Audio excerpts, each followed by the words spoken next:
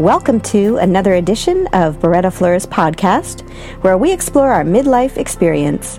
Where are you in your experience today?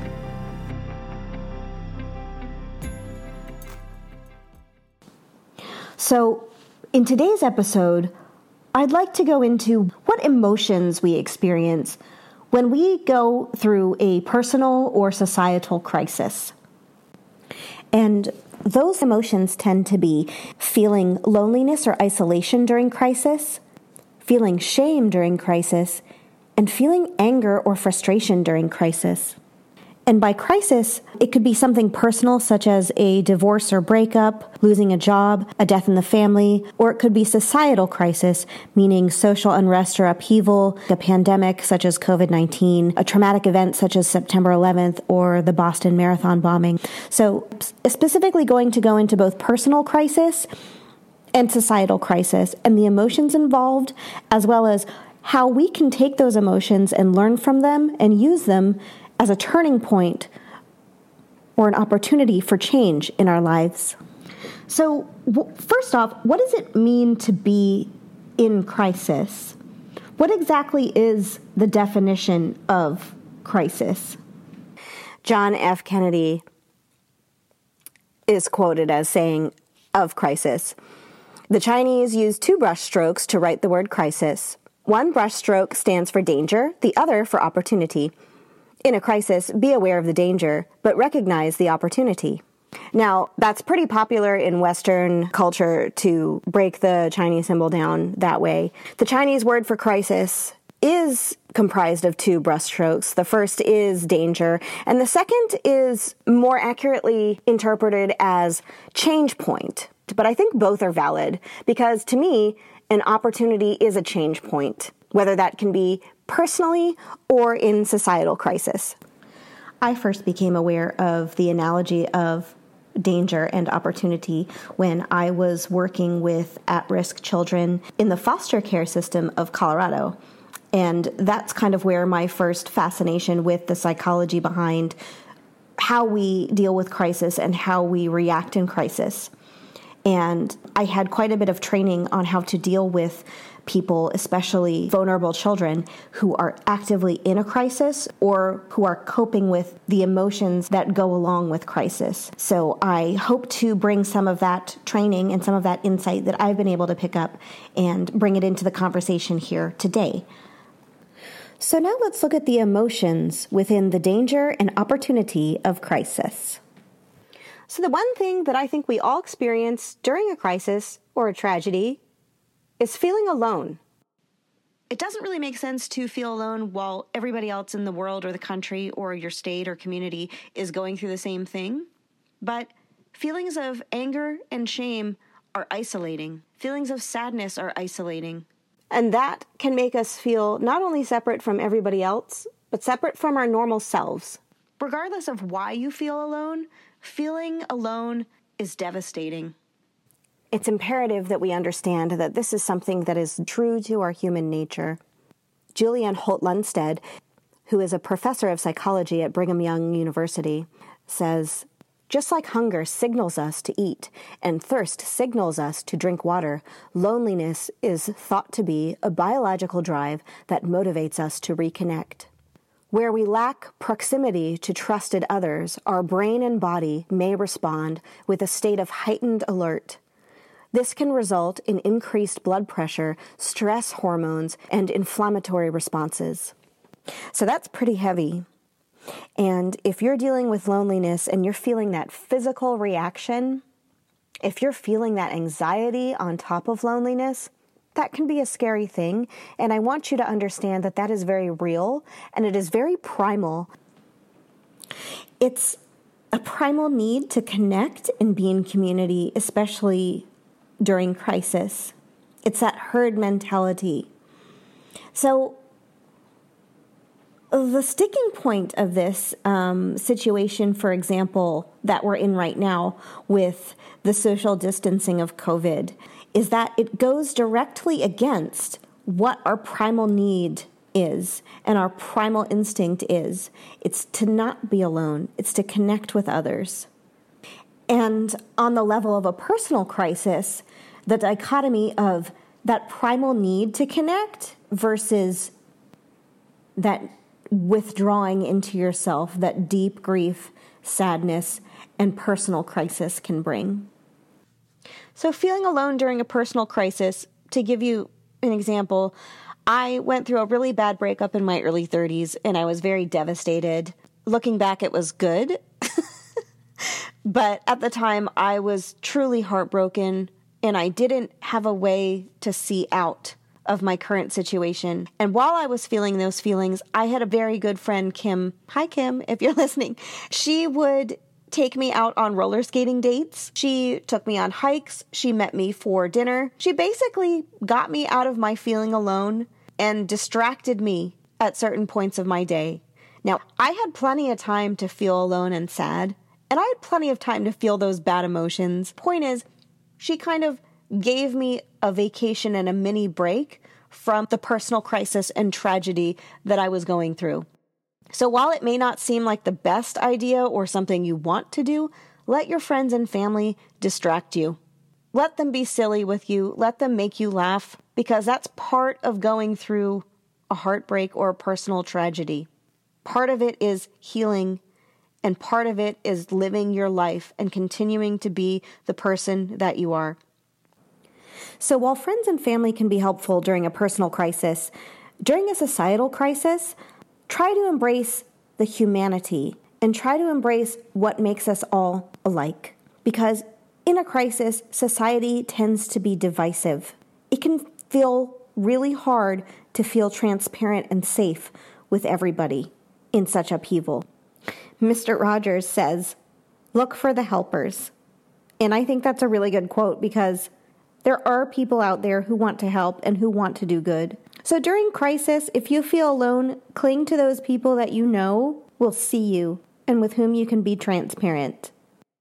Now, I don't have a quick fix for feeling isolation and feeling loneliness. Obviously, I don't have a quick fix for society when society is in crisis. But I can tell you that it does help to look to the helpers, and it does help to reach out and understand that we're all human, and to understand that it's perfectly normal to want to reach out and to need people in society. It's not a sign of weakness. It's a sign of what is primal and what we're used to using as an asset and an advantage. Roxanne Cohen-Silver, who is a professor of psychological science, medicine, and public health at University of California, Irvine, reminds us that although we've weathered mass violence, we've weathered natural disasters, including the September 11th terrorist attacks, the Boston Marathon bombings, the Orlando nightclub shootings, Hurricanes Irma and Harvey, our research tells us that most will get through these situations. Humans are quite resilient. The second emotion I wanted to delve into here is the feeling of shame. Merriam-Webster defines shame, the emotion of shame, as a painful emotion caused by consciousness of guilt, shortcoming, or impropriety. So I want to touch on the feeling and emotion of shame that we feel in a crisis, and hopefully by presenting you with a personal example, I'll be able to help you go through that feeling of shame with somebody, because shame can also feel very isolating. To give you a personal example, I struggled for many years with fertility. My husband and I, unfortunately, were never able to have a child, which really sucked. I mean, there's no easy way to put it. It was horrible. It was painful. We had many tries, many attempts, and many disappointments. And it was really a rough few years of our life together. And everything we tried to do, nothing worked. And there were no answers, and there were no reasons. And that was a really hard thing for me to experience. And I dealt with a lot of shame. But the biggest shame point for me during that personal crisis was I, up until that point, had been living in blissful ignorance as to this kind of pain. I had kind of had a cavalier attitude toward being able to have children. I had thought that I could decide when I had kids and how many, and if I wanted to, and if I didn't want to, and who with. I had been living in blissful ignorance, not being aware of the struggle that can be involved in fertility issues and fertility treatment, not being aware of the pain that others go through during this trying to make your body work, trying to have a child, to just be aware of that kind of struggle that women and men go through trying to have children. I was never aware of it. I felt so isolated and so alone and so ashamed and angry. If I had encountered somebody who knew exactly what I was going through, somebody who could reach out and tell me, I know what you're going through because I went through that and it's horrible and it sucks. I didn't have a person in my circle that had gone through that. I had plenty of friends and family who had kids, but nobody was able to reach out to me. So knowing that and going through that shame, oh, it sucked so bad. But what I know now is that if I ever meet somebody who goes through that, I have that empathy. I have that I can look back on and go, oh my gosh, I know exactly what you're going through. So if you have some kind of shame that's going on with you in a personal crisis, just know that someday that can be used for good and that can be a benefit to help others. And I know it's not a quick fix, but it might help you get through it. And the good news is, now that I know, that shame is pretty much gone. I don't really feel ashamed anymore. Now that I realize that that's what people go through, and now that I realize, I'm not the bionic uterus that I thought I was, I can't decide whether or not to have kids. That shame is gone. And in its place is empathy and love for anybody that ever has to go through that. So I'm not saying that you should ignore or devalue your feeling of shame. Sit with it. What is it trying to tell you? What is it trying to show you that you didn't realize about the world before? How can it change you into a more empathetic person and a more loving member of society?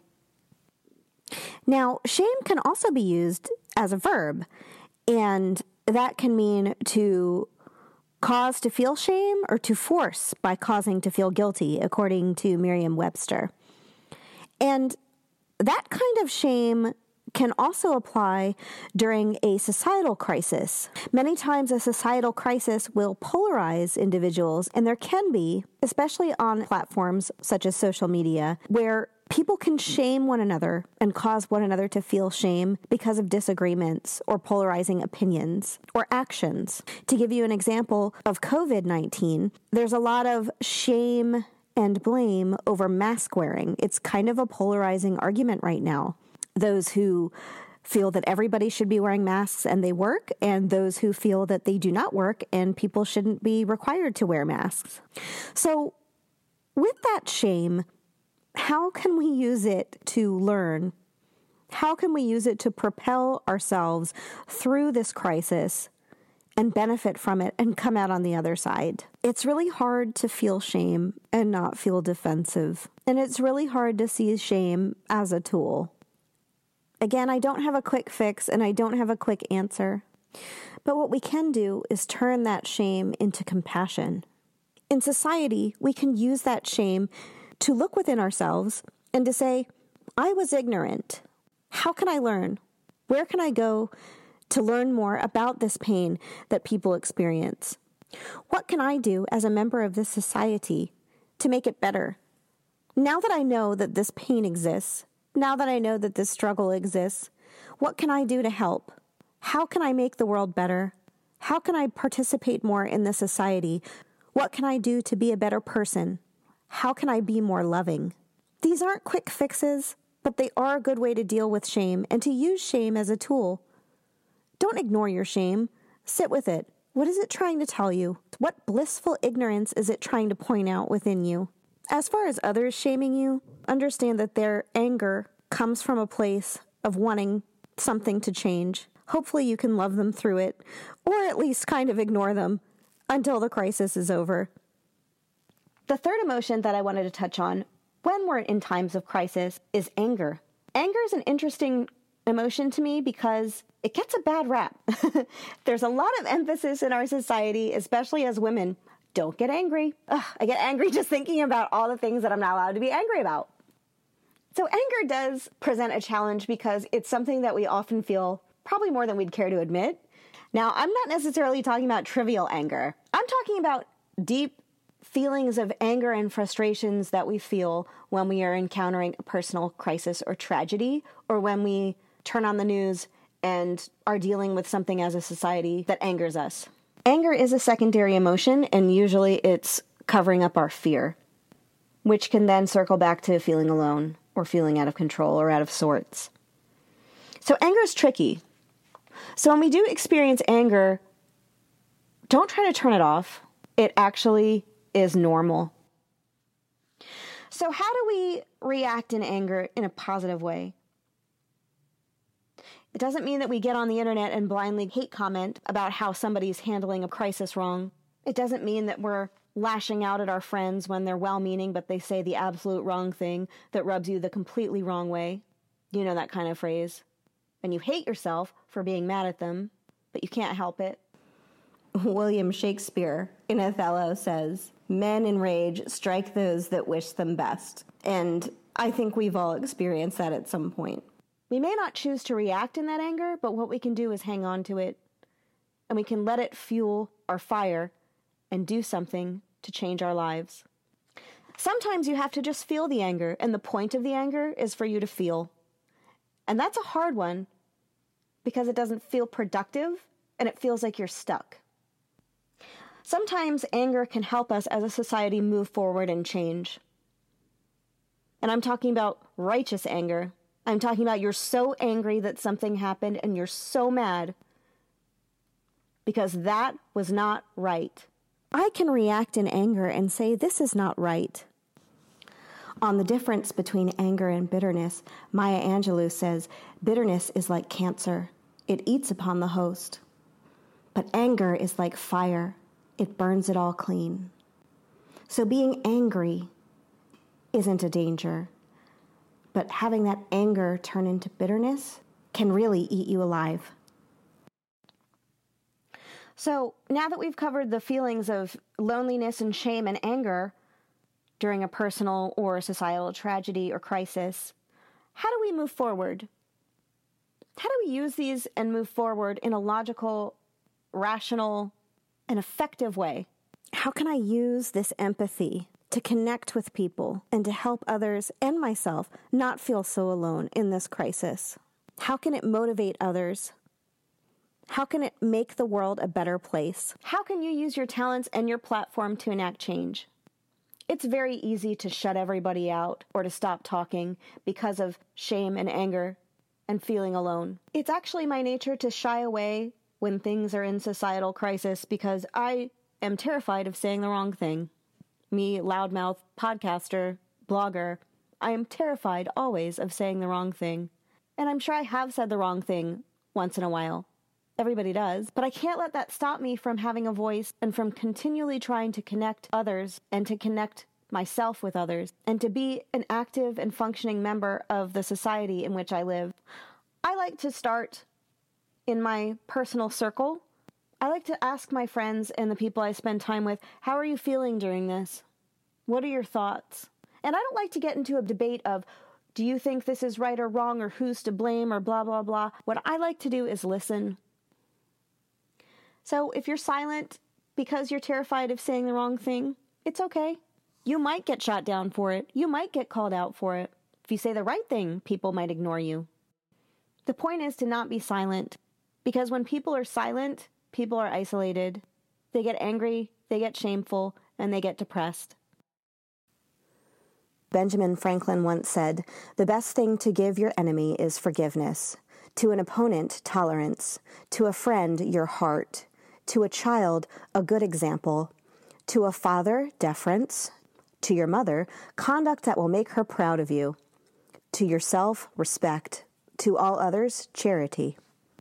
After we embrace the people in our immediate circle, can we affect further change? Can we affect deeper change? Can we be responsible with what we say in public, what we post online?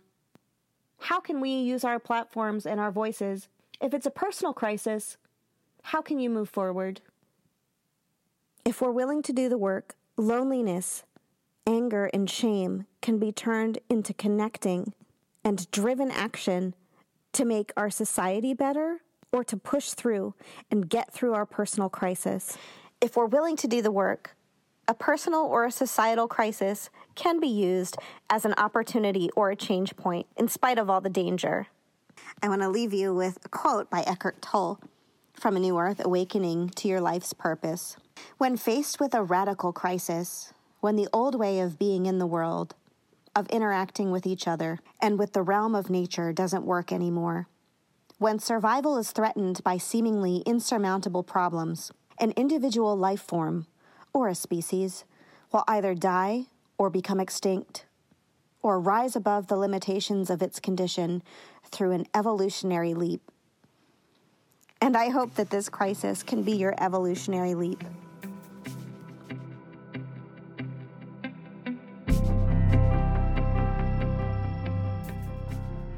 I hope you've enjoyed this podcast. Please drop me a line at berettafleur@icloud.com, BERETTAFLEUR.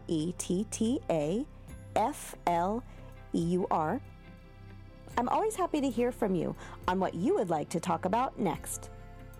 Please visit my website, berettafleur.com. Thanks so much and enjoy your experience.